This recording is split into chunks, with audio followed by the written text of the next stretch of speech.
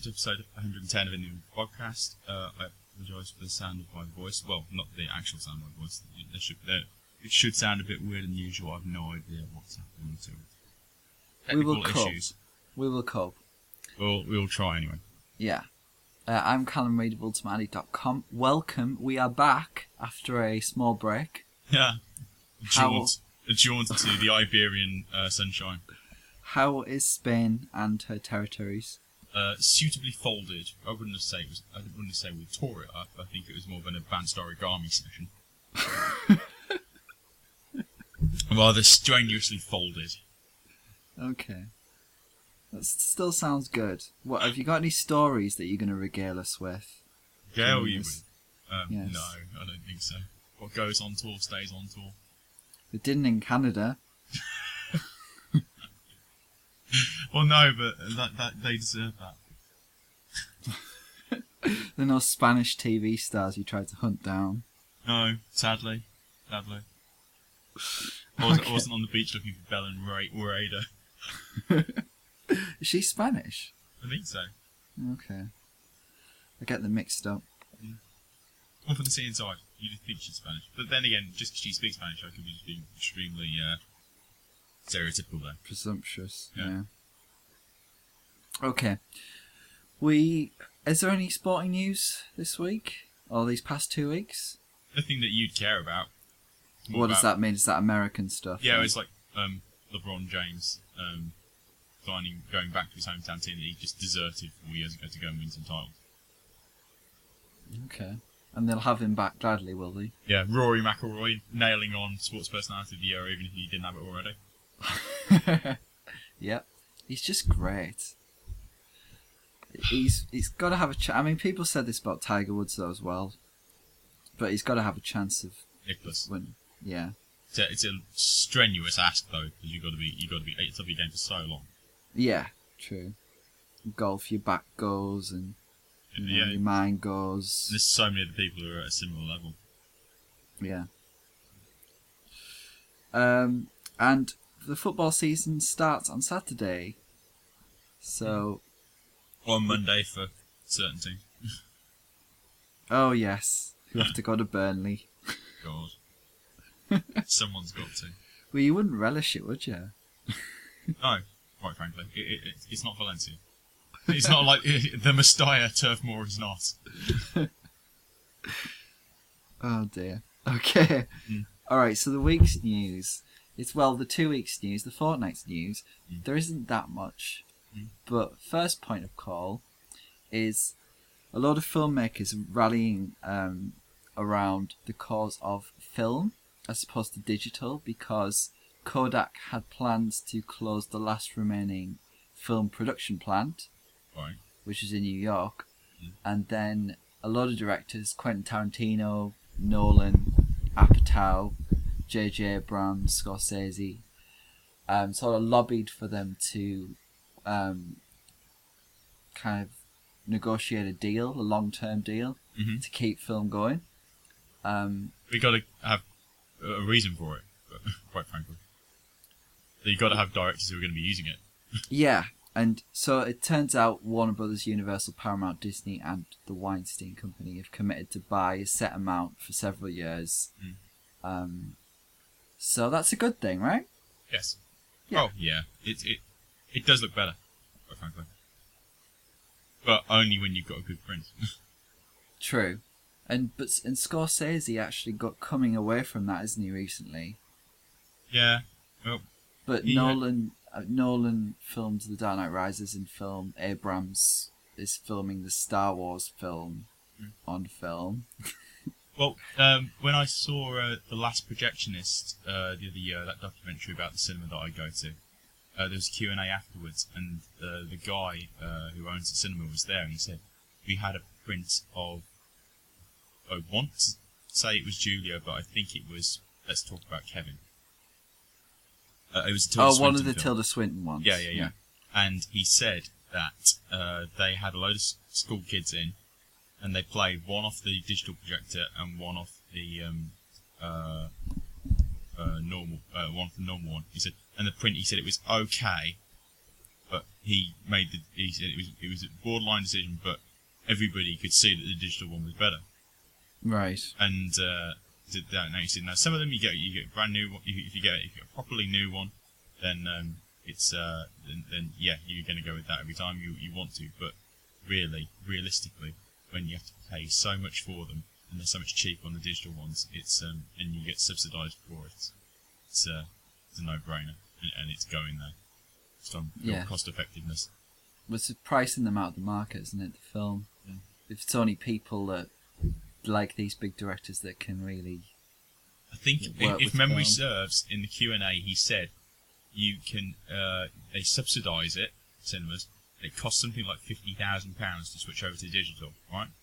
Yeah. But the problem is, there's certain small cinemas, independent cinemas, where their turnover for the year will be £50,000. So they're just those places, unfortunately, are going to die. It's sad. It's going to happen. Inevitable. Yep. So we have some other news, and we are already onto the foreign film submissions. Really? Can you believe it? No. Isn't it usually October? Oh, isn't it second week of August. 3 have been announced. It's the second week of okay, August. fine. Isn't it October? Yeah, what, the deadline you mean? Yeah. So without further ado, Turkey have chosen Nuri Bilge Ceylan as Winter's Sleep, the 3-hour epic talkie film that won the Palme d'Or. Right. Which is not going to get nominated. But it's going. If it won the Palme d'Or, it's probably going to get added. Well, yeah, it's not going to win then. Put it that way. It may get added. But this is the thing. Now you never know. Now literally anything can get nominated. But yeah. In the past, that would have been a huge no. Yeah. Has anything of his ever got through? I want to say no. But not to the 5, right? No. 3 Monkeys definitely didn't get. I don't think that. And that might have been shortlist. 3 Monkeys. Uzak, which is Distance, is the English title. I think that was about 2004, and that one didn't. I don't think that Climates was submitted. Don't quote me on that one. He's not the type of filmmaker that's going to go down well with the populist members of the Academy. No, not at all. Anatolia definitely didn't, right? No, Anatolia wasn't involved. Okay, so Poland, they've chosen Ida, which it's been online for ages. Yeah, Irini was mentioning. I saw it last year at London Film Festival. It's really good. So that'll be an interesting one because it's only 80 minutes. It's about a nun. It's sort of like the nun story. All right. So it's not a difficult watch. So that is one that might creep through. It's also got the critics on its side. Right. So they've probably chosen right there. Mm-hmm. Although, I mean, I don't know. Have you seen any Polish films lately that were eligible? No. Well, you see the odd one, don't you? You never know. I'll remind you of something when we stop recording. Okay. So who's the third one? Third one is Hungary, and they've chosen a film called White God, which does not seem like it's going to be in the Academy's wheelhouse, because it's about dogs attacking people. Okay. Seems like it's kind of like Rise of the Planet of the Apes, but with dogs. That film I'd go and see because they wouldn't cast Andy Serkis just he's the only person with playing an ape on his CV, but not actually playing an ape. Playing an ape as if you just look as if you're in hospital because you've had a series of heart attacks. Actually, I'm not sure how aggressive the dogs are, but it does seem like a bit of a quirky one, so not sure about that. So we will. Is it wrong that I'm picturing the nightlife of Sutton when you're talking about the aggressiveness of the dogs? My God, not Sutton again after that vicarage anecdote. Anecdote. Well, offhand comment. We're dying for the anecdote. You want a story behind that one? At least it wasn't a graveyard, Shall I right? make one up and just regale you with it? Save it for the end. Yeah. So we'll await more foreign language entries. That blue is the warmest colour actually is eligible to be chosen.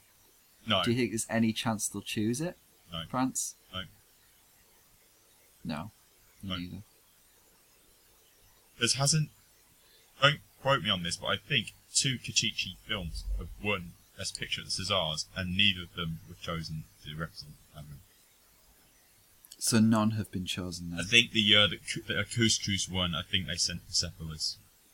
That's a 80% quote me on that one. And that's a bit of a snub for them, considering Yeah. it's animated, you know. And considering it's not, you can't even really say, oh well, they're obviously going against the Moroccan guy because they chose a film about a Persian girl. Not exactly the most French of all things. True. Oh God, no! Or was that the Room Secret? No, they didn't send that. Oh God, they should have sent that. Then cleaned up. Total bait. Okay. Alright, so that concludes the news. There have been no deaths, no huge deaths, thank God. Well, there's been deaths everywhere else in the world. True. I was watching the news when I was on holiday, and I almost wanted to kill myself afterwards. It's was just like, awful, isn't it? it's like Israel. It's like Gaza. You've got Ukraine. You've got Iraq. You've got Syria. You've got Brendan Rodgers in charge of Liverpool. It's just all depressing. Oh, and all this was happening on a day that was 100 years since the First World War started. I was like, for goodness sakes, get into my head and end it now. Where's the Channel 5 news story about a dog who mysteriously made his way home for like 200 miles? That's what I needed. Homeward Bound. Yeah, Homeward Bound, the true story. Here you go. Here's a shaggy dog story that will liven up your depressing day of thousands of genocidal deaths. And without further ado, preconceptions. Right, this week we are doing Guardians of the Galaxy, Lilting, Under the Rainbow, Mood Indigo, and Welcome to New York.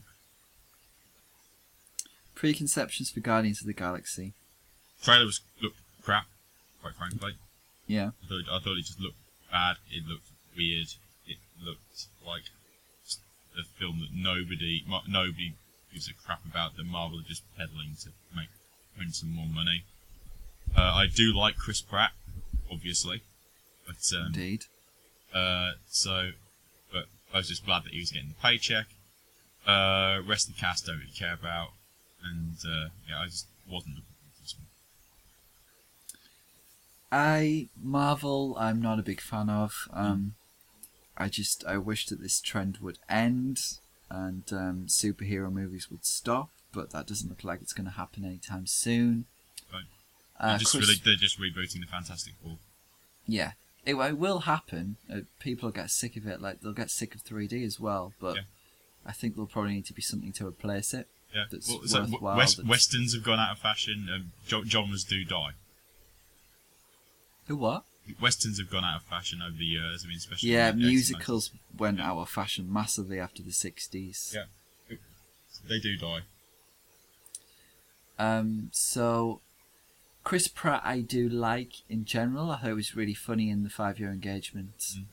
Not seeing him in that much else. He's memorable in Moneyball. Oh, of course, yeah. Yeah. Although he doesn't have a big role. No. But Don't you know that the only reason the A's did anything was because Scotty H was playing first?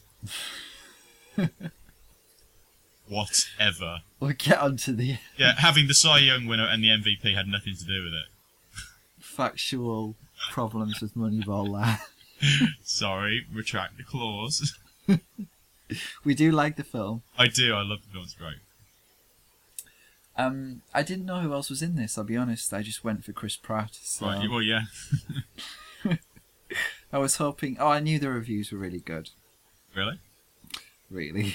I didn't know that you knew it or that the reviews were really good. I just know that I just knew it had made a crap load of money, like 92 million in its first weekend or something. Yeah. Okay. Lilting, I would have wanted to see if I was so much this week and I didn't really have a tremendous amount of time. So Uh, Wishaw I don't particularly like, but I like the sound of the story. Okay.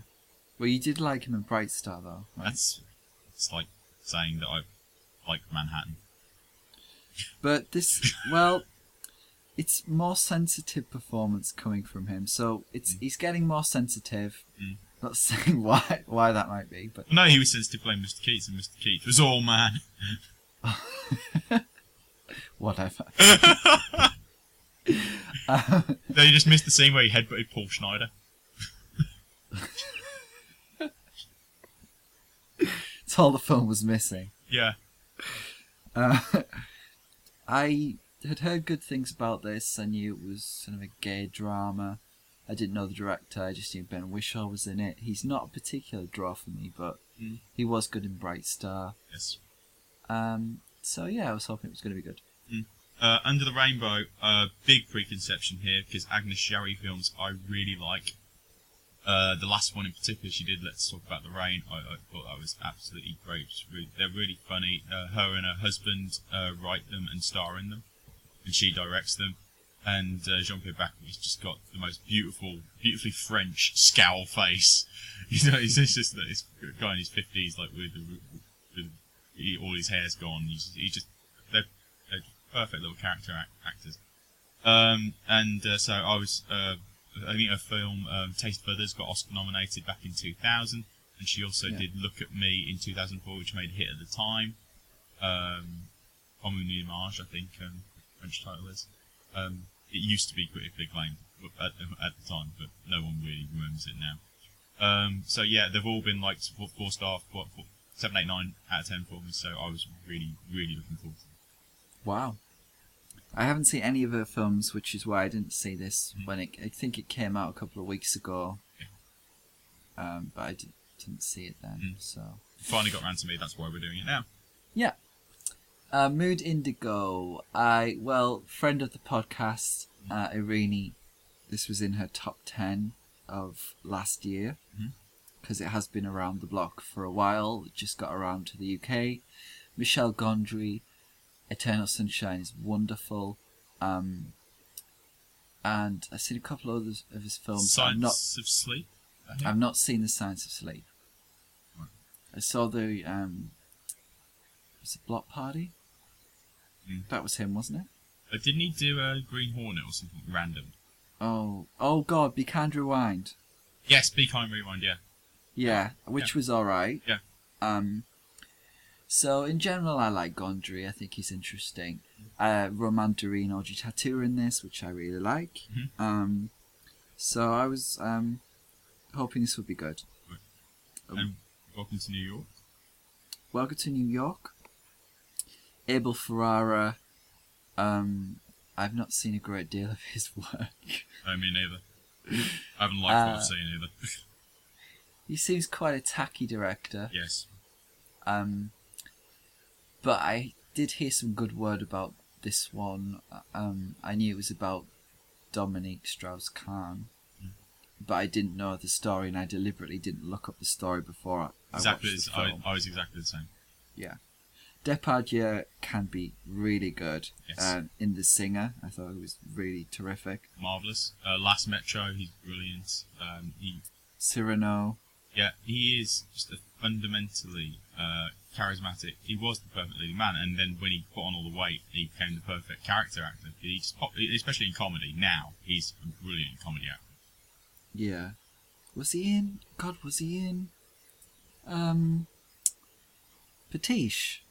He was, wasn't he? Yeah, he's the one who's cracking onto Deneuve. Is he doing disco dancing? On the dance floor, yeah. Yes. He's so funny. I actually saw, speaking of which, my eternal adoration of Emmanuel Béard prompted me to watch a film called Disco, which is just terrible. Well, no, it looked just terrible, but the only reason I wanted to watch it was because she was in it. And is it Disco, or is it Disco? I think it's Disco. Okay. And it just looked so cheesy, it was untrue. And I think I nominated for costume design because of the ridiculous Houston problemage of Depardieu in that film. He's just wearing like peasants' feathers coming out of hats and stuff like that, and leopard print stuff. It's just That's brilliant. We Him- need a good Houston problem. yeah, we do. We haven't had one for a while. Oh. I knew Jacqueline Bisset was in this, Mhm. and I've only ever seen her in a film called The Deep. Oh, she was in Bullet as well, I think. I've not seen her. Right. So a Peter Yates film called The Deep from the 70s. I knew she was quite a pin-up Oh yeah. Oh in god. the 60s and 70s. Yeah. Um, God. Miss Olsen could have packed her bags and just like left the country back in the day. she's got the kind of English bitch, The ramplingness. Liz Hurley thing going on, Mm. which is always going to appeal to me. Yeah.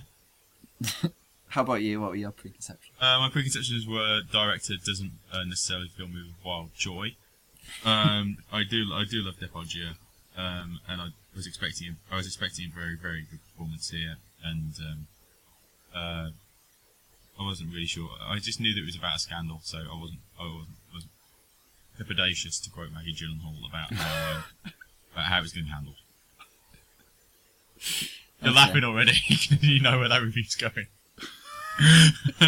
Pretty much. Right. So We'll have to wait a while. yeah. So film of the week. It is. I can't believe we're not doing this last. Film of the week: Guardians of the Galaxy. It was the film of last week. That's why. We're not Oh, is that doing why we're last. doing it first? Okay. It's been around a while, so we'll get it out of the way. Can you do the plot? Oh right, you want me to do the plot? What a shock. Okay. Guardians of the Galaxy starts in a completely non-Triton and overdone way with the potential hero of your superhero movie's parents dying. Well, one of them. He's then abducted. By aliens immediately after his mother has shifted off this mortal coil. And cut to 30 years later, he's dancing to the worst 80s mixtape in the history of the universe, whilst being the intergalactic version of Indiana Jones trying to steal stuff. He is. I like 10cc. That was good. Yeah, but that's Smooth FM's fourth greatest song of all time, so. Jog on. So, he is. God, how can I shorthand this? Basically, a series of events occur, which means that a group of misfits have to stop an orb from falling into the hands of evil, fake Volta Lee Pace. Yeah. And it's so convoluted, all of that. It's not even worth getting into the ins and outs of why that person wants it, why that person wants it, and they're only staying around because he's there, but that actually makes no sense, because once they're going after that, then why would they even want to be with him? And then why is Dave Bautista there? I mean, he was a bad enough wrestler. I mean, what are you doing? And what it's just it makes very, very little economy of matters, which is sadly And I betraying.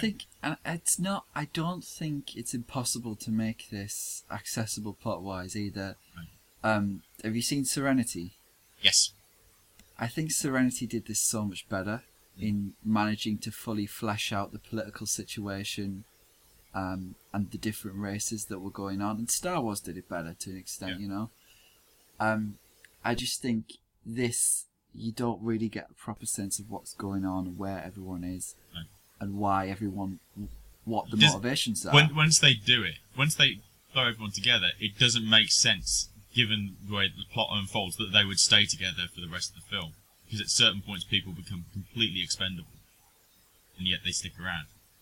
When you haven't done the underpinning between them, you haven't done the intertwining relationships in order to get them there. You can kind of get why Pratt and Saldana would, or why Pratt would stick with Saldana, and vice versa. But as for the rest of them, I don't think that holds too much water. I don't know. The characters, I think they're like I don't think they're 2D. They try a bit. Yeah, they try a bit, but they don't try enough. I quite like the raccoon character, actually. It's Bradley Cooper. But that just plays into the whole tone issue, I think. And it is wildly disjointed in terms of tone, because sometimes they go for extraordinarily silly humour, and then then they're trying to go into a more serious action type sequence, but then you got like a zooming close up on a raccoon and saying, "Oh yeah," like he's matching man Randy Savage, like it's Kung Fu Panda or something. Yeah, and you might very well say, "Well, this isn't supposed to be a serious film," but it's stupid in different ways. It's very across well. a lot of levels. Yeah, very try-hard with the humour, quite forced at times. Yeah, and don't get me wrong, there are occasions where it really, really does work and hit home. I really like Pratt's attempted seduction of Saldana with the dancing. And, that's cute. And the dance off at the end, that did have me in hysterics. I did think that was, but I put 90% of that down to Chris Pratt on both occasions.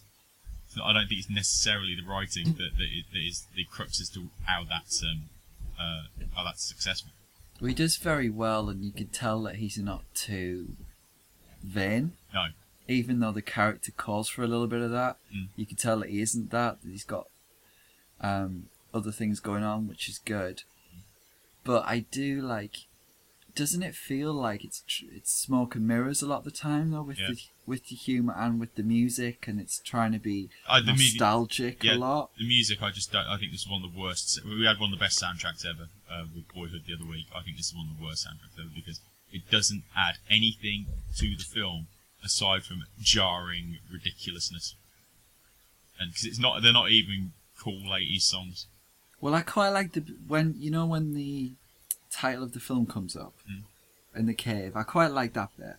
Just I think it sets it up nicely. But yeah, when it keeps going on and it'll just inject, just this random 80s song, and it's all like they'll all blend into these compilations from the 80s that you never know what the song's called. You just heard it once before in a place you never want to visit again. Stoke. But insert random place here. Oh. Stop. I'm getting closer. Driving people away. No, I thought that I was getting further north towards a certain.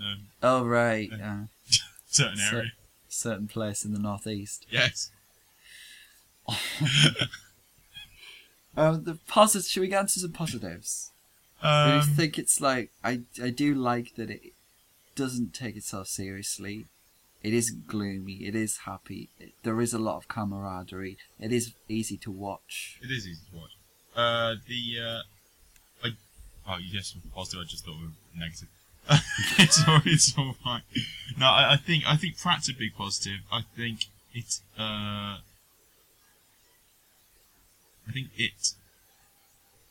is likable enough in spite of itself, and I don't really know why. But it's a bit of a strange one, and I do kind of. I mean, the special effects are very good. Let's get that out of the way. Yeah. I mean, they are. There is no way of getting around it. I think it's strange though that it looks as if it was made sort of like 10 years ago. Do you remember like Sky High? Yes. Did you see stuff like that? It reminded me. It was very kiddie, which was welcome. That it wasn't too gloomy and adult, and I just to me it's sort of on the same level as Star Trek Into Darkness, because I felt like the plot there was a bit dodgy. With this, I mean, I haven't looked, but I'm going to bet that a minimum of 3 people wrote this. Got writing credits on it. A minimum, yeah. Minimum of 3.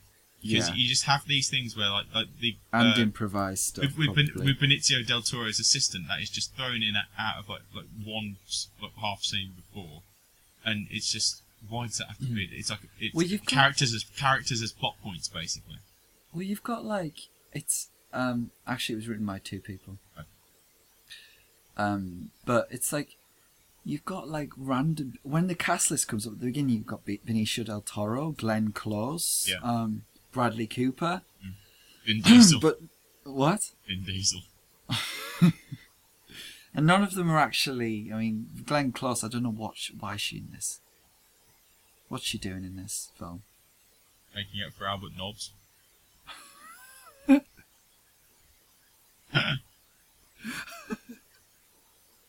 Financially, at the very least.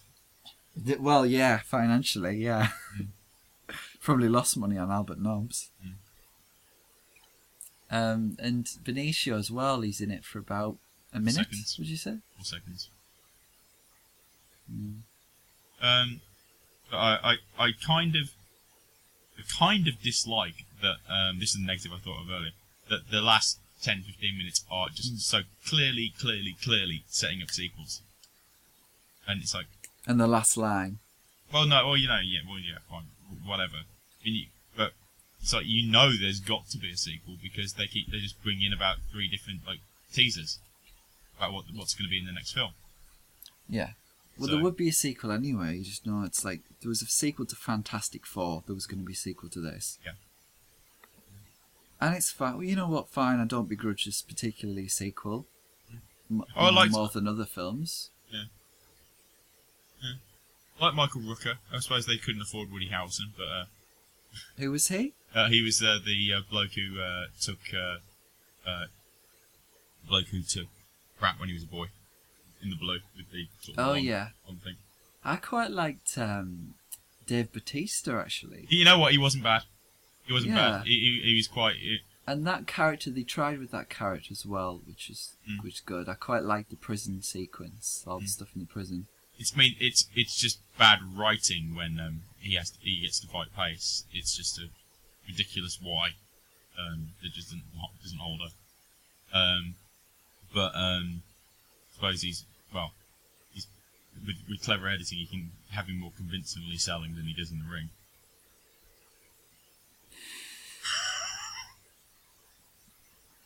Ouch.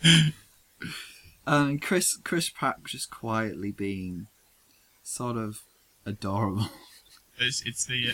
Gonna get onto this later, but... oh no, I know it's going to be a yes. There's no seriously. question he wasn't going to be a yes. The thing is, I knew before I even saw him walk in without his shirt on and being ripped to hell, I knew he was going to be a yes for you in this film. Yeah. And he's been posting topless pictures on Twitter a lot because he's been purposefully working out for this film. This is the thing, on Parks and Recreation, he's huge. Yeah, well... So he's basically the cinematic Ricky Hatton. Well, oh God, just don't even go there. No, well, I'm not going to suggest that he's a coke addict, but... But he... Well, what do you make of the fact that he's just suddenly turned from this sort of... the sidekick... in the comedy sidekick to this buff, leading man. I think it's because he's going to be huge now, right? I think it's because he's not, even though he can get himself into that sort of shape, he is not the stereotypical jock, and because he is the sort of looking guy, who would not necessarily be the prettiest boy in the room, but he'll the comedy guy. He has the comedy and he has the confidence that that's what's attractive. And so he still is kind of doing the sidekick role, like Delivery Man. I thought it was brilliant in Delivery Man. I thought it was absolutely, the delivery of some of his stuff was absolutely pitch perfect. But you can still see even in Parks and Recreation, where physically he's very big, that he's an attractive guy. Yeah. Indeed. Okay, I'm going to give Guardians of the Galaxy a C+. Right. I am... Having done the review, it's decided it for me. It's 4 out of 10. 4? Yeah, 4. It was borderline... I was borderline going to give it 3 stars because it is very watchable, but I don't know. There's too much that just sticks in my core about it. And there's not... And the funny... I think I'm really just hinging all this on liking Chris Pratt and having 2 very funny scenes. Yeah. Like 1 star for each of those. Okay. Alright, so, Lilting. Very different. From a 200 million budget or something to about 2 million. Lilting, directed by Hong Kao. And it stars Ben Whishaw as a guy called Richard. He's a gay man. Recently lost his boyfriend to a road accident. His boyfriend was part Chinese, Cambodian, and his non-speaking Cambodian mother is living in England in an old people's home. and she didn't know that he was gay. Right. Wishaw takes upon himself, now that the guy's died, to establish a bond with the woman, brings in a translator to help her communicate with her boyfriend at the old people's home, and things develop from there. Oh, sorry, I see what you mean. Yeah, okay, fine. Yeah, she's got this boyfriend, but they can't speak to each other. They just like cuddle and kiss, and so he helps them. Right. And it's a really lovely film. It looks sweet. It's very, very lovely. I think you'd like it, actually. It got me into tears on more than one occasion. It's only 80 minutes. It goes by very quickly. Much like this review. Probably will. It sounds like you're wrapping up. That's why I said that. No, this is when they wrap up. It is beautiful. You remember Simple Life? Yes. It kind of reminded me of that. Because just how modest it was, and how it's small film, and it's very much about how isolated the elderly can feel. Yes.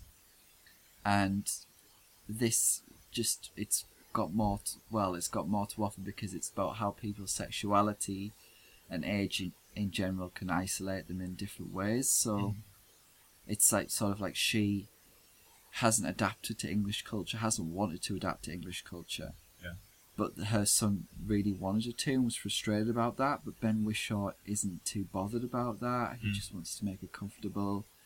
And it's just kind of sad, the fact that they couldn't talk to each other about what they were really feeling when they were around. Yeah, and that's what was really sad about it, and it expressed that sentiment really well, about the isolation.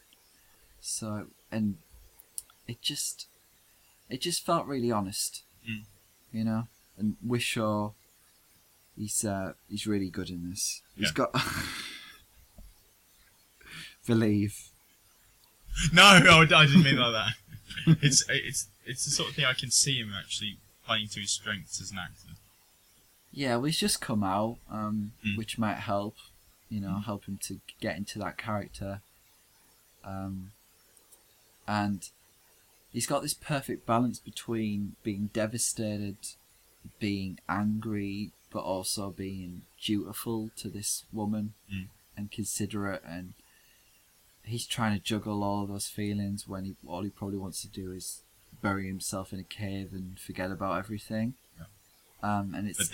But having to look after her will be the sort of thing that sort of like stops him from doing that, which is the point, I guess. Yeah. So it's like the film is therapy for both of them in a way. But at the same time, it's not clean cut, and it's not a closed ending, and everything's not gift wrapped, and everything's not wonderful. It's just all very, very real. A breakthrough is made, but it's sort of like the start of trying to rebuild both their lives. I think.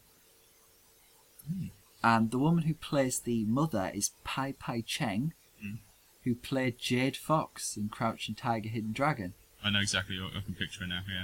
Yeah. And it's weird because that's a while ago now, and she looks a lot older now. 2000. Yeah. Because she was an absolute bitch in that. I remember thinking, oh my god, I hate that woman. Firing her poison darts around and cackling. Yeah, well, don't get them anywhere near Zhang Zi, please. Thank you very much. Well, thankfully she didn't. From what I remember. Did she? I think Mr. Fat got in the way. That's the one, yeah. But she's great. Naomi Christie, who plays the translator, has quite a big role, like the third build role, and it's her debut, and she's really good. I was going to say, I don't know the name. Yeah, no, I think she's from Leeds. I was going to say, did I play in an orchestra with her? Well, she was from Leeds. She might have gone to uni with her, for all we know. Oh, God. Imagine. I'm going to start giving anecdotes about going to Heaven and Hell rather than in Leeds. Heaven and Hell? That was one of the clubs, yeah. We had three stories. Hell down the bottom played dance. Purgatory played sort of like R&B, and then Heaven was cheese. To go for Wednesday nights, it was pound a pint. Nice. Or as I partook, it was pound per bottle of Iron Brew Wicked. Were you always in the cheese? I fluttered. I would flutter. I was a flutterer. But you got to remember the R&B. This is like Yeah. early 2000s, so it was more like Artful Dodger, Craig David sort of thing. So it wasn't too bad. Okay. I quite like R&B now, so I'd probably be in the R&B room. You went to the cheese at the end, but then this is my problem. I just wouldn't stay on the dance floor when the S Club 7 or the Grease Megamix came on. I'd just walk off and then I'll go back on in a minute when this is over, but I'm not dancing. Oh my god! Do you remember Reach? That was what they used to play it all the time. Who used to do the actions? Do you remember? There was a bar in Leeds. I can't remember the name of it, but they used to end every night with the 18. Oh god. Anyway. Digression. Sorry. Digression. Yeah. Yeah. So lilting. It's like. I didn't like A Single Man, which dealt with the same issue. Yes. Because I thought it was superficial, and Tom Ford with his men leaning on street corners with his models. With his, all you need to do is wear a great suit. Have a flashback in black and white. I just do a quick digression here. Apparently, he had to tell Colin Firth off for a scene where Julianne Moore was trying to kiss him because he was getting too into it. It's like, Colin, stop it! You're supposed to get your hands off her ass. You're supposed to be a gay man. That's fair enough. That is fair enough. That is fair enough. But on both counts. Yes. Oh no, I was talking about Colin. Yeah. But this has depth. It's got. I prefer the tentativeness of this to the all-out grief-stricken, postcardness of The Single Man. And Wishaw isn't presented with any romantic options. He's not got Nicholas Hoult taking his shirt off. He's not got. I've got that guy at the diner. Oh, is it the petrol station? Oh my god. The model at the petrol station. It's like a Gap commercial. It is. This is not. Now, don't get me wrong. I thought that the guy playing the guy who meets the petrol station was actually quite good, but he would have gone on the Factor, definitely. Not on the Range, even. Sorry. Yeah. Yeah. But yeah, but I just that the really bugs me about that film. It sit just didn't well. feel real. Yeah, I mean, it's nicely played, but it doesn't feel realistic. Yeah, and that comes from the fact he's not directed a film before, Tom Ford. That's what I thought. And hopefully he'll direct something else again, but it's been a while now. It has. 09? 09? But yeah, this... what, sorry? 09? 9? Oh yeah, 2009, yeah. Infamously, because this is the film we could have seen. God, don't. I've been telling that story quite a bit recently. You hadn't missed the plane. But yeah, well, Lilting, just a very well pitched coming. It's not missing the plane. It's missing the plane, and then spending the birthday waiting till 9 o'clock in the next evening on your birthday to get a plane, and knowing that if you'd actually planned it, then you would have got tickets to the red carpet to see A Single Man. True. B+ for Lilting. Right, Under the Rainbow is a French film, first of many to come. And for the rest, we're going to be exclusively French for the rest of the podcast. Technically. Yeah, and it is presented in the form of a sort of modern fairy tale, where you have where you have a girl who has dreamt that she's seen a guy in black with an angel behind him pointing to him, and that she's never had the love of her life, and she's complaining about this to her aunt, who's played by Angela Showery, who's the writer-director, and you see it from her point of view before she meets the guy, and from the guy's point of view before she meets the guy. They meet at the Prince's ball, obviously. He's a young composer at the conservatoire. Got his cellist friend has a big crush on him, and but he's oblivious to it. And they meet at the ball, obviously. And when he turns up at the ball, he stood there with an angel with a statue of an angel behind him, pointing at him, just like her dream. And so she's like, "Oh my god, he's the one." Yeah. And how old is this? How old is this woman? Is she? Oh, she's like I think they're supposed to be like 18, 19, 20ish. Oh, okay. Like studentish sort of time. And so they meet. He's got to leave at midnight to pick up his mom. Oh god. And he does lose a shoe on the way out. and then so then you see like it's cutting between his family. His dad is played by Jean-Pierre Bacri, who's Zhao's husband, who co-wrote the film. He's what's he do? He teaches driving. He's a driving instructor. So they're working class. His father's just died. So the lad's grandfather, and the lad wants an inheritance. And on the other side, her parents are extremely well off, and they may be polluting the local area.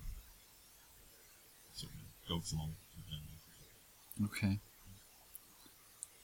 So how does it? Is it too overt with the fairy tales, or does it manage them well? The fairy tale aspect. I think it's fine to begin with, but it grows more tiresome the longer it goes because they don't really go anywhere with it.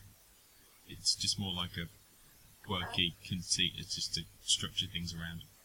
So when they're coming into a new setting or a new scene, it'll be glazed over like it's been hand drawn in the book, like a fairy tale book, or if it's or like when you click one of the, if you're playing around with something in Word, picture, and you can choose different things that make it look like a piece of art. Like that's been added to it, and then it goes away, and then it cuts into the scene. So it's effective enough as a stylistic choice. It's more of a story. It's more of a storytelling, literal storytelling technique rather than the best way of selling. It's a presentation technique, I think, rather than the storytelling one. But the cast are all fine. The girl's okay. The lad's quite good. But the heart of the film, or the best, or most interesting part of the film, is that Bacri, so the lad's dad, starts giving the girl's aunt driving lessons, and and it doesn't go romance. No, not really. It's like because she's got and Raha. No, it's because she's just recently separated from her husband, and but they're sort of like he's still around the scene. Bacri has left his ex-wife and moved in with a woman and her kids, and of course the kids are annoying him, and so he's just there to scowl beautifully and just look pissed off. So it's just more that you just get these two people coming together and just finding an ease and a refuge when they spend their time together. And it's she'll invite him in for coffee, but it's never with any sort of like pretext or anything like that. It's just nice. So those scenes, because when they deliver, he's a hilarious actor. So when they deliver the lines, it's funny. It's most successful there, but I don't really think it's comedy. It's advertised as a comedy, and some things are obviously done for comedic effect. And sometimes, like when you see the lad with the thing pointing, with the angel pointing at him, it is amusing. But yeah. I think the general tone of it is pretty. The general tone of the drama is dramatic. So, what do you think? That's just a marketing decision? Yes. Yeah, and some of the presentation is cute, but the actual tone of what's going on is dramatic. The problems come with where they go plot-wise, quite frankly, for the main plot, because they throw a spanner into the works when the girl's wondering whether she's actually the right guy. Because there's another guy who turns up mysteriously dressed in black, who coincidentally happens to be a heavily influential music critic who is going to help get her boyfriend's career off the ground. Blah blah blah blah blah. Very trite stuff then ensues, and they do not earn the end at all. Where they try and they wrap it up way too quick. and it's just it seems like this was about 3 drafts short. That they needed to whittle it down to its more interesting parts, and if they just once they decided where they wanted to go, they need to find a better way to get there. It sounds like it could be a musical. Yeah, very much so. Probably work better as a musical, actually. Just the way you said that they wrap it all up at the end, that's pretty much what happens in the musicals. Yeah, well, it's so you're thinking, surely they're not going to go there with this. Surely they're not going to go there, and they do. And you think, really? I mean, it's very the end is very underwhelming. Okay, great. It's a 5 out of 10. It's got its moments, but they're few and far between. Okay. Okay, so next we have Mood Indigo, again following the French fairy tale theme. Because this is about 2 people called Colin and Chloe, Colin even, which is Romain Duris, Chloe, which is Audrey Tautou, and they meet at a party, they fall in love, they get married. Oh, okay. Yeah, they get married. Chloe becomes ill during their honeymoon, and it turns out that she has a water lily growing in her lung. Her condition is not great, but will there be a twist in the tale? So it's the Milk of Sorrow 2.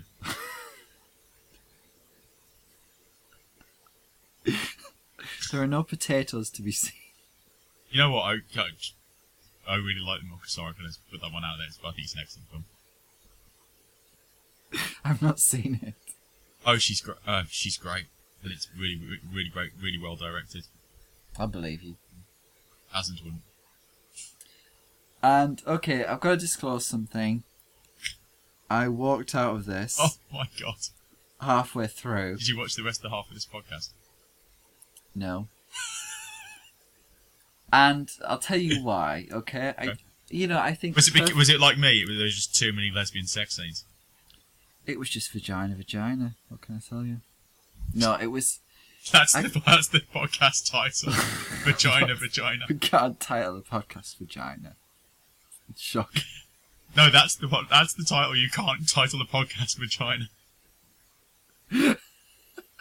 that one is.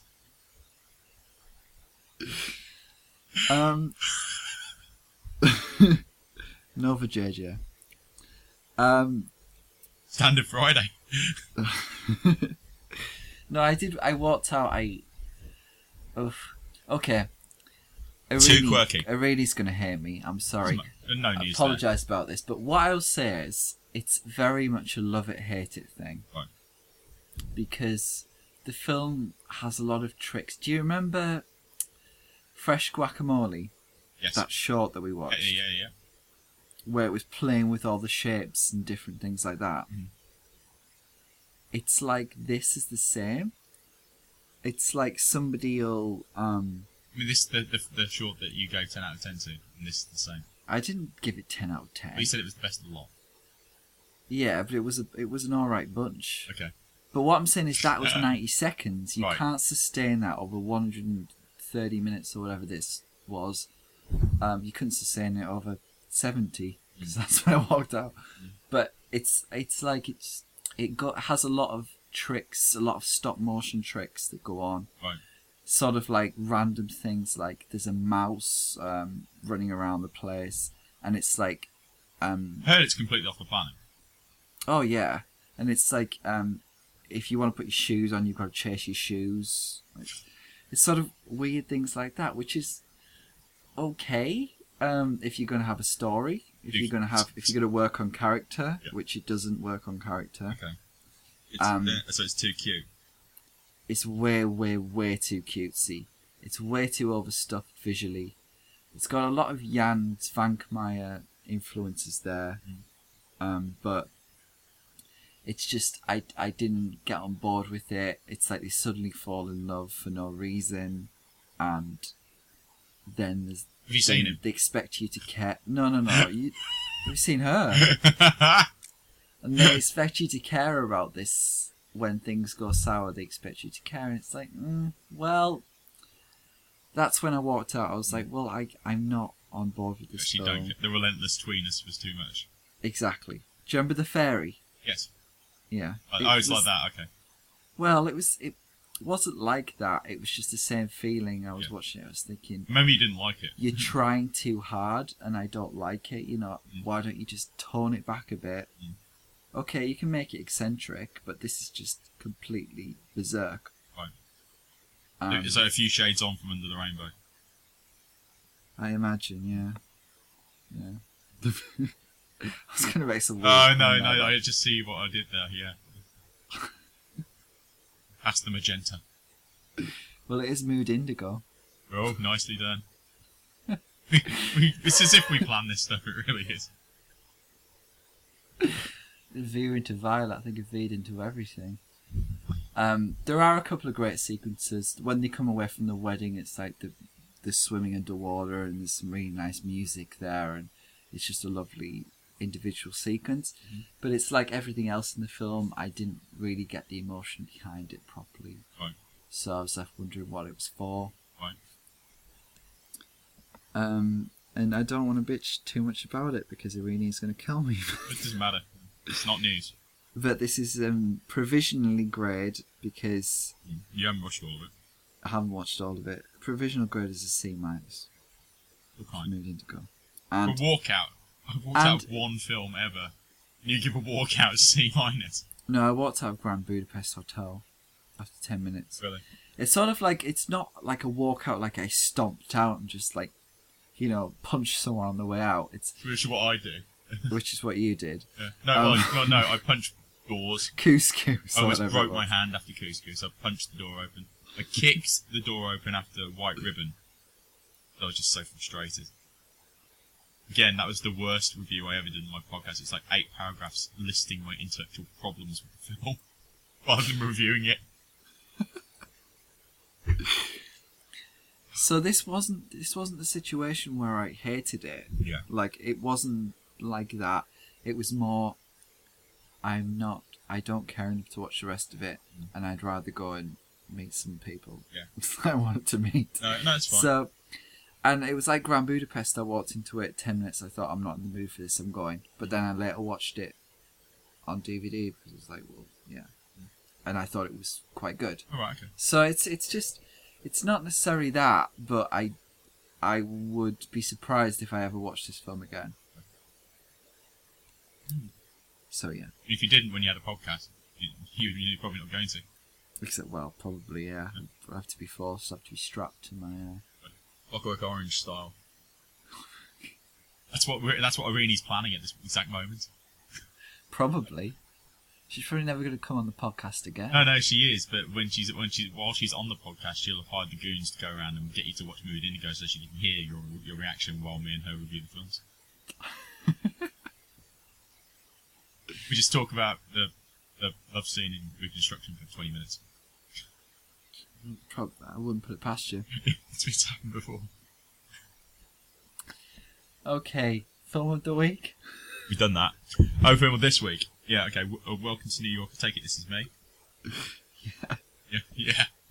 Welcome to New York. It begins with a series of explanations and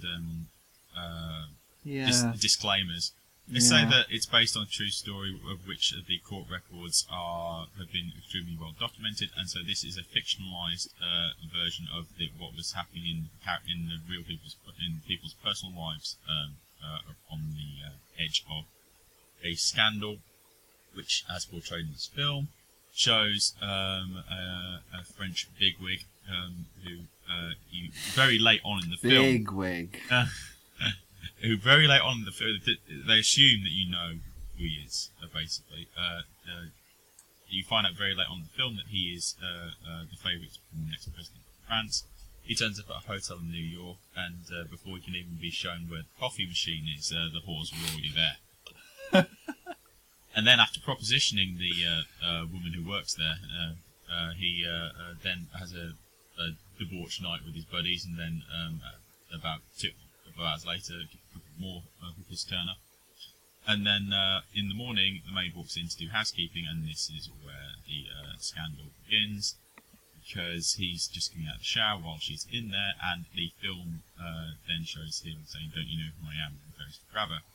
It then cuts to her crying, and then you see her flashback of what happened in the police report, and then it becomes a procedural about his confinement awaiting trial, and details the reaction to the trial verdict. It details the relationship with his wife while all this is going down. Who's Jacqueline Bisset? All right. Can I just say straight off? I skipped through the sex scenes. I lasted about 45 seconds into all of them. I thought, okay, yeah, I know exactly what you're doing here. Well, there aren't many. No, well, there's about 3.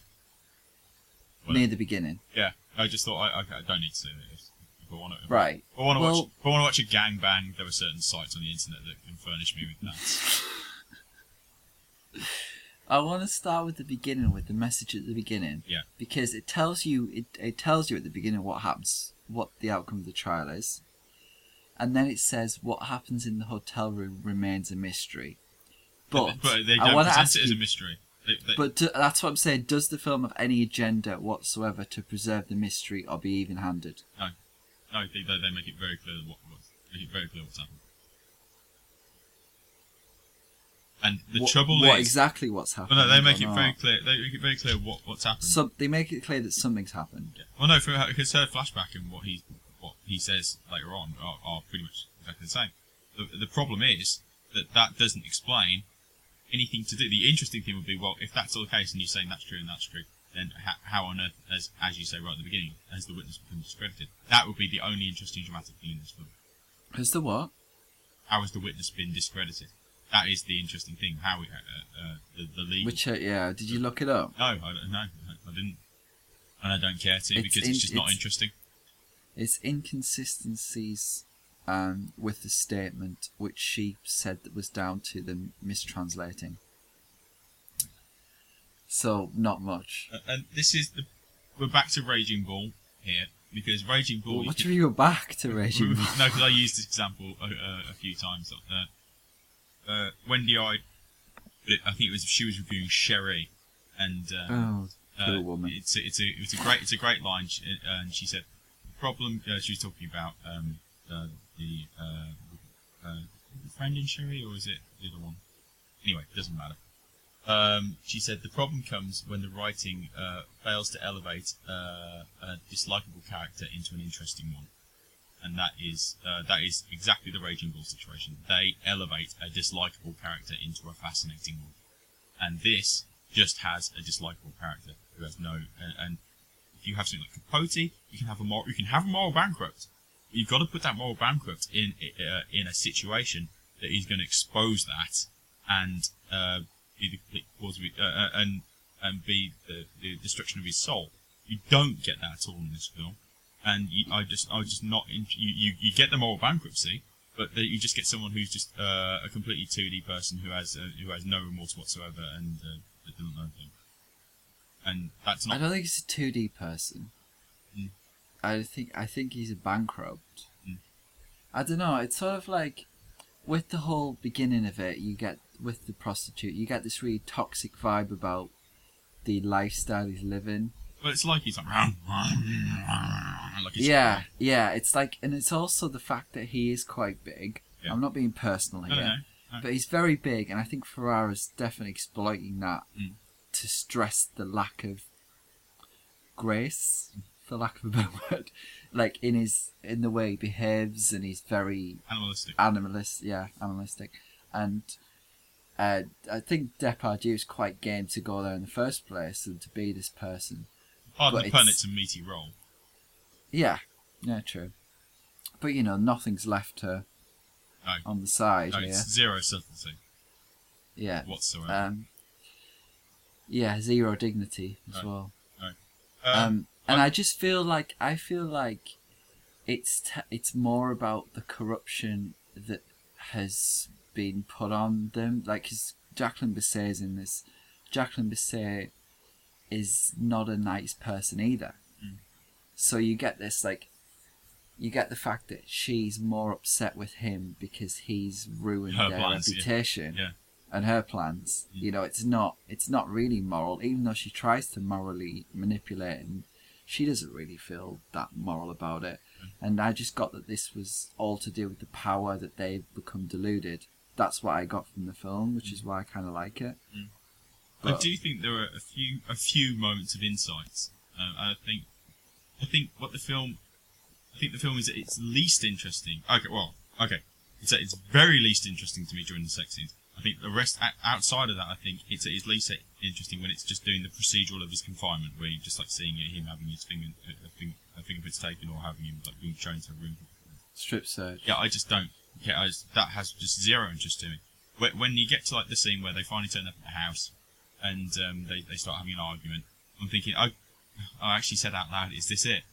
Because, Did you feel it was improvised? No. I thought it was improvised. I don't know why. I got that impression. I just thought, okay, I can see what you're trying to do here now. So the bulk of the film is that it's the relationship between him and her, and they're sort of like arguing about the situation they found themselves in. That's what you're interested in, and just kind of think that's the point. I don't think that's the whole point of the film, but I think it's supposed to be the most interesting thing for you in there. But if you don't give a damn about anybody, and you don't find the situation that interesting, I mean, I personally don't really find this an interesting story or interesting characters at all. Right. So there's nothing. So if that's what you're hanging your hat on, look at this situation. Well, okay, fine. Got a horny French guy. What a shock. Well, what is the alternative? Is the trial? Would the trial be more interesting? Yes, but I suppose their point of view would be that the trial's been well documented and everything's been shown on TV, so everyone knows everything about it anyway. Yeah, that's the other side. That's the other problem with it. Plus, they wouldn't be able to disguise that in any way. And they presume a fascination with it. It's like you of course you're interested in this. Well, no, actually I'm not. I don't know anything about it, so make me interested, and they don't. You just assume you are. So I do think there are a few moments of insight into the relationships. I could actually only remember the one which was less of an insight. There was one which was more that comes from Bissett that I can't remember off the top of my head. The first one was where Depardieu says nobody wants to be saved, and I sort of thought, when given if you sort of like broaden that out and do a bit of work on that, you think, okay, fine, I can see where he's coming from with that in general. But it's way too little, way too skating over, and it doesn't. The stuff like him bringing up Bisset's family's past, which I thought was quite interesting. That you got to remember what a massive taboo that is in France. I mean, anything about collaboration, aiding the Nazis, anything with collaboration is big taboo. I mean, Louis Malle said that after he did La Comme Lucien, he didn't get a good review in France for the rest of his career. Or for 20 years or whatever. Yeah. But, yeah. I think Bisset is better than him, actually. Yes. I did feel that their first scene together was improvised because I just thought, who would write this? And some of it did feel self-conscious from an acting perspective, but I did think that made it more effective and feel a bit more natural in a certain way, that she didn't really know how to communicate with him, because she probably doesn't communicate with him that often because he's off screwing left, right and centre and at conferences, Being everywhere. Dennis Hopper in Blue Velvet. Exactly. Without the gas mask. That was all that's missing. And I think they're both very bad at articulating their emotions, which I can believe that they're both not emotionally intelligent because of how they've been corrupted by the system. Yeah. So that was, I don't know, I think you're right, I think the most interesting thing is when they're talking about, when they're arguing and when they're talking about their life, and not the prison stuff. The prison stuff is very, like, Hungarish. It's just, it is just slog. I think that's what he just wants to stress, the disgrace of it all. I think it was more I think the reasoning behind it was to show the humiliation for him. Yeah. Because you got this guy who's immensely powerful, blah blah blah blah, and then suddenly he's put in a situation where I'm going to move your fingers for you. But my thing with that is I don't think Depardieu does enough with it. because I could there were certain scenes where I was imagining somebody else doing it. I think they could really actively show the humiliation. And I suppose you could say that he character might try and mask it. I think if when he's in the cell with the other guys, it's quite good. Like it, that was quite convincing that he was quite nervous being in that situation. Walking around a lot. Yeah. But you didn't really get much of that from when he was with the prison officers. What do you think they should have shown any of the trial? Or well, he's there. I know exactly what the quote unquote argument unquote would be. So you don't have to because you're not doing a biopic about the whole story. You're doing the behind the scenes because this is so well known. It's like if you're doing a film about O.J. Simpson, you do a film about behind the trial because everybody knows the trial. But I suppose that's the only way I can rationale it. But the problem is if you don't, then there are lots of subtexts and nuances that are assumed. And the trouble is, this isn't like something like Oliver Stone's Nixon, where now, if you don't know anything about Nixon and you watch Nixon for the first time, it is completely confusing.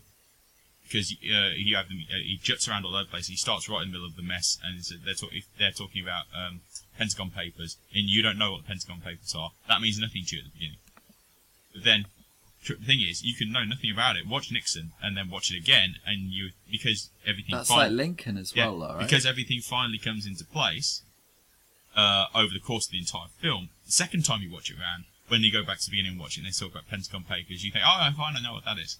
But with this, you can watch all this, and then watch it again, and you still won't know any of the nuance, or the things that you missed, because you've got to have the frame of reference in order for this to really work, I think. Probably. What, you think you've got to be French? Or not necessarily French, be just involved in that you just story. have to know what happened. Yeah. In order to get the... It does make me interested, though, to find out more about it. Well, I'm not. But, okay. Yeah. One of those. Do you think it feels a bit TV-ish? I don't think it feels TV-ish. I just think it feels disjointed tonally. It's like 3 different films. You've got porn film, war film, and then a stage play. What was the middle one? War film. So like Hunger, yes. Wasn't that the Canyons?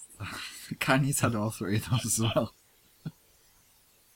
Dear Lord, yeah, but I was dying for Lindsay Lohan in this one. I'm giving it a B. Yeah, I'm going to give this 4 out of 10 because while I think it's very, very flawed, I do think the acting is good. Well, I really think it's good, but I do think acting is good, and it does show some insight. So I'm not completely trashing it. Okay. Do we have an add-on, or do we have any similar situations where... Well, the immediate one that came to me, and I can't believe I suggested this add-on, I've only really thought about one, is when you have the disclaimer, at the beginning of Z, there is a disclaimer which says, any similarity to persons living or dead is entirely deliberate. Really? Yeah. Wow, that's ballsy. It's entirely intentional, I think, or something like that. Because the Gav wrestling and SmackDown. And this is the thing, I knew nothing about that situation. But then, because it's just so brilliantly directed, it shifts on. You do become absolutely enthralled. I think Citizen Kane is very thinly veiled. Yeah, it's what we're talking about. Thinly veiled. Obviously real stories. Obviously real stories about William Randolph Hearst, even though it doesn't mention him. It's pretty obvious because he was the big man at the time. Anything else? I think I suggested it while I was watching the film, so I haven't really thought about it. But maybe I'll shout something out while we're wrapping up. Okay. All right. So Shag, Marry, Kill. Right. I watched 3 films, didn't I? I would shag. Oh my god. I would shag Guardians of the Galaxy. Because it's very watchable. I would marry Under the Rainbow because the Bakri and Joey scenes I could watch for every week for the rest of my life, and I would kill Welcome to New York. Okay. It's much. I would marry Lilting. Mm. I would shag Welcome to New York. And I would kill Who'd Indigo? Guardians of the Galaxy because it's less individual. How dare you kill this person?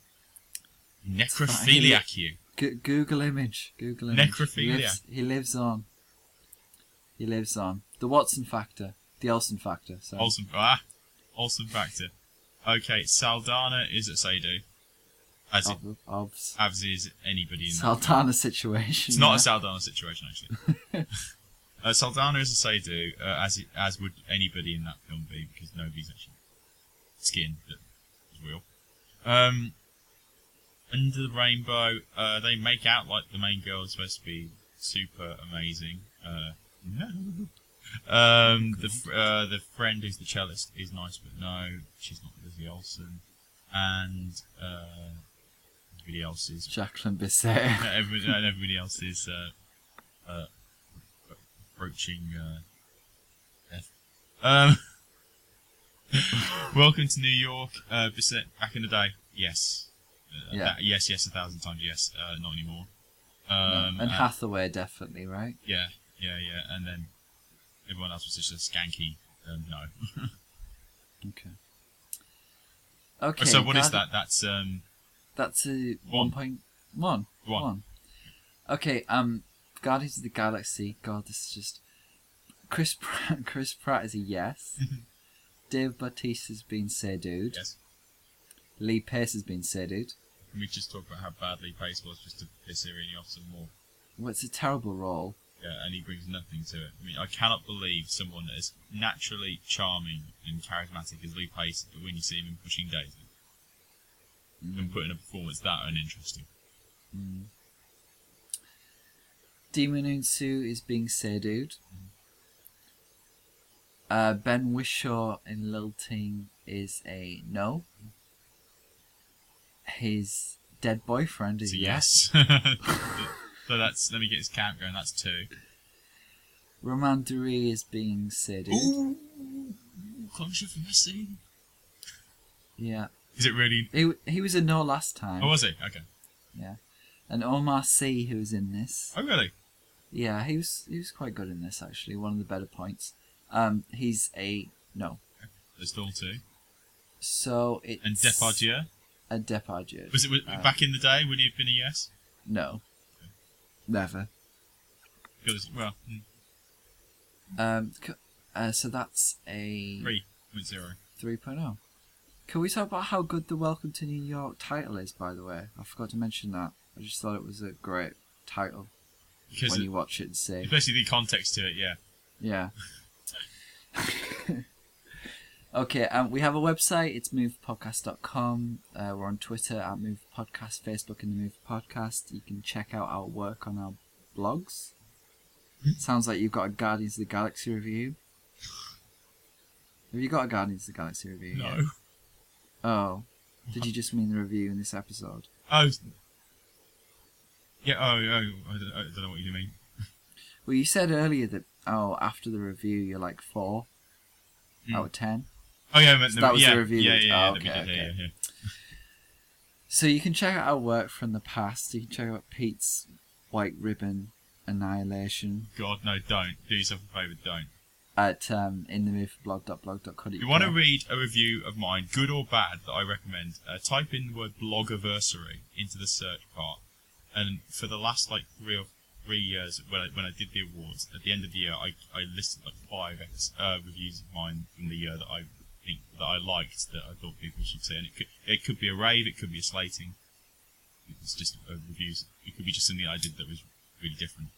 Well, that's good. Type in blogiversary and blogiversary, and you'll see links to the reviews I think are better. Okay. It's a good one. And I haven't written anything on ultimaddict.com. Yeah. So, but there's stuff from years ago if you want to read My about. favourite review of that I ever did was of Norwegian Wood, and because it was based on a I liked Norwegian Wood. Murakami. It's based on a Murakami short story, and so what I did was I took 2 Murakami short stories and then put them together, and I just changed it. So the one was about going to the zoo to see kangaroos, and the other one was a bit in the middle of Tony Takitani where he's watching a jazz concert. And I combined the two and just changed about a few things just to make it seem like I was telling a story about going to the cinema to watch this film. But like 90% of it was just actually Murakami's words. I just changed like watching a concert for going to see a film, or going to the zoo to watch kangaroos to going to the cinema to watch a Murakami film. Isn't that Johnny Greenwood's classic score? That was Johnny Greenwood, wasn't it? Yeah. I'm pretty sure it was. Yeah. That's all I remember, the clanging. Well, no, this is the thing that there were in this story about in Tony Takitani, he's been on stage watching his father play a trombone. And by the way, the film Tony Takitani is absolutely 5-star classic. I adore it. And he says, I was sat there watching him play, and I started to feel like a lead pipe slowly filling with sludge. I'm thinking, you were listening to Johnny Greenwood's score. So that was what sort of like made me think, yeah. I quite like Johnny Greenwood's score. I just thought it was way too long, Norwegian Wood. That's far too long. It needed 40 minutes cutting out of it. Mm. But you know... Much like this podcast. Probably. Okay, next week we have Hector and the Search for Happiness, which stars Simon Pegg. Is that an actual film? Was it or actual film? Is it animated? Is it? No, it's not animated. God, if only it was. We've got Ari Folman's The Congress. Oh, that's finally out. Okay. Is out with Robin Wright, the delectable Robin Wright. We have the Rover, the new film from David McCord, who did Animal Kingdom. Guy Pearce looks fierce in that film. He does. The beard looks fierce. Oh my god, there's too many jokes about potentially gay married celebrities that I could do there. And we have the first of a fortnight of Marion Cotillard. Which one is it next week? Is it the Dardennes? Because I doubt... It is not. I was going to say, because I doubt that's going to be around by me this soon. And can I point out that when I went to Valencia, I actually bought a copy of Empire. And I really want to run downstairs now and try and find it, because there was such an awful review of The Police Officer's Wife, just the two-sentence review, which is just the most thesaurus-like, awful... Did they like it? No, but that's not the point, because I wasn't a big fan of the film. It's just like they just use the most stilted, pretentious language, and it's just everything a bad review is. It doesn't take... No, it's not the Dardennes next week. Although I'm quite looking forward to the Dardennes. Yeah, so I am looking forward to it, and to the point that I didn't even read the review or the interview with her, because I don't want to know. I want to know as little about it as possible. Okay. Well, next week it's Blood Ties, which is the Guillaume Canet film. Right. I think he directed it. Yes, he did. That he does. That's how I read it. We also got The Expendables 3. Oh God. which I know someone who's seen online. Are we going to mention the Teenage Mutant Ninja Turtles? Is that out next week? I hope not. I saw the. There's no way I'm seeing that. You know what? I might, just for the lulz of it all. It's Okay, it's not out. It's not. It's not out, thank God. Thing is, though, we have The Unbeatables is out, which is the new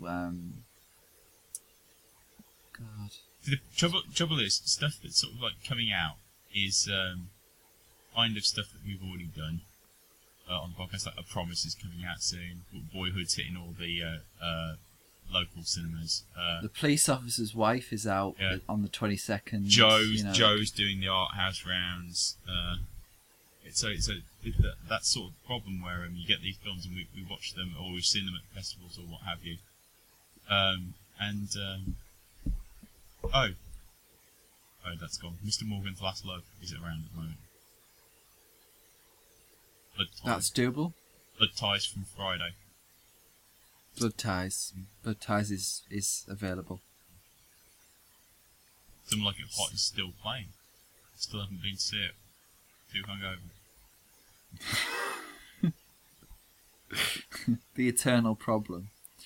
Have you heard about this Wacholder? No. For the German Doctor. It's an Argentinian film about Joseph Mengele experimenting on people in Argentina. Is Larry Olivier hunting him down? With dogs. Oh, No, that would just be too disastrous. that film is just so off charts. It's so crazy. terrible. Sorry. But I actually think it's so bad it's moderately entertaining. It's the 47 Ronin You know- of 78. No, it's just like Twilight. It's just so cheesily bad. It's just such a horrendous command of tone that you actually find yourself laughing at it quite a lot. Oh yeah, the German Doctor, that's on like the in here. So on. Okay, so we'll find something. This is usually the conversation we have after the the podcast is finished. Yeah, we've extended this. Yeah, well, we should have extended this. You've been away for 2 weeks. And I've still seen the amount of films I would have normally seen in a week. Blame Ibiza? Yeah, always.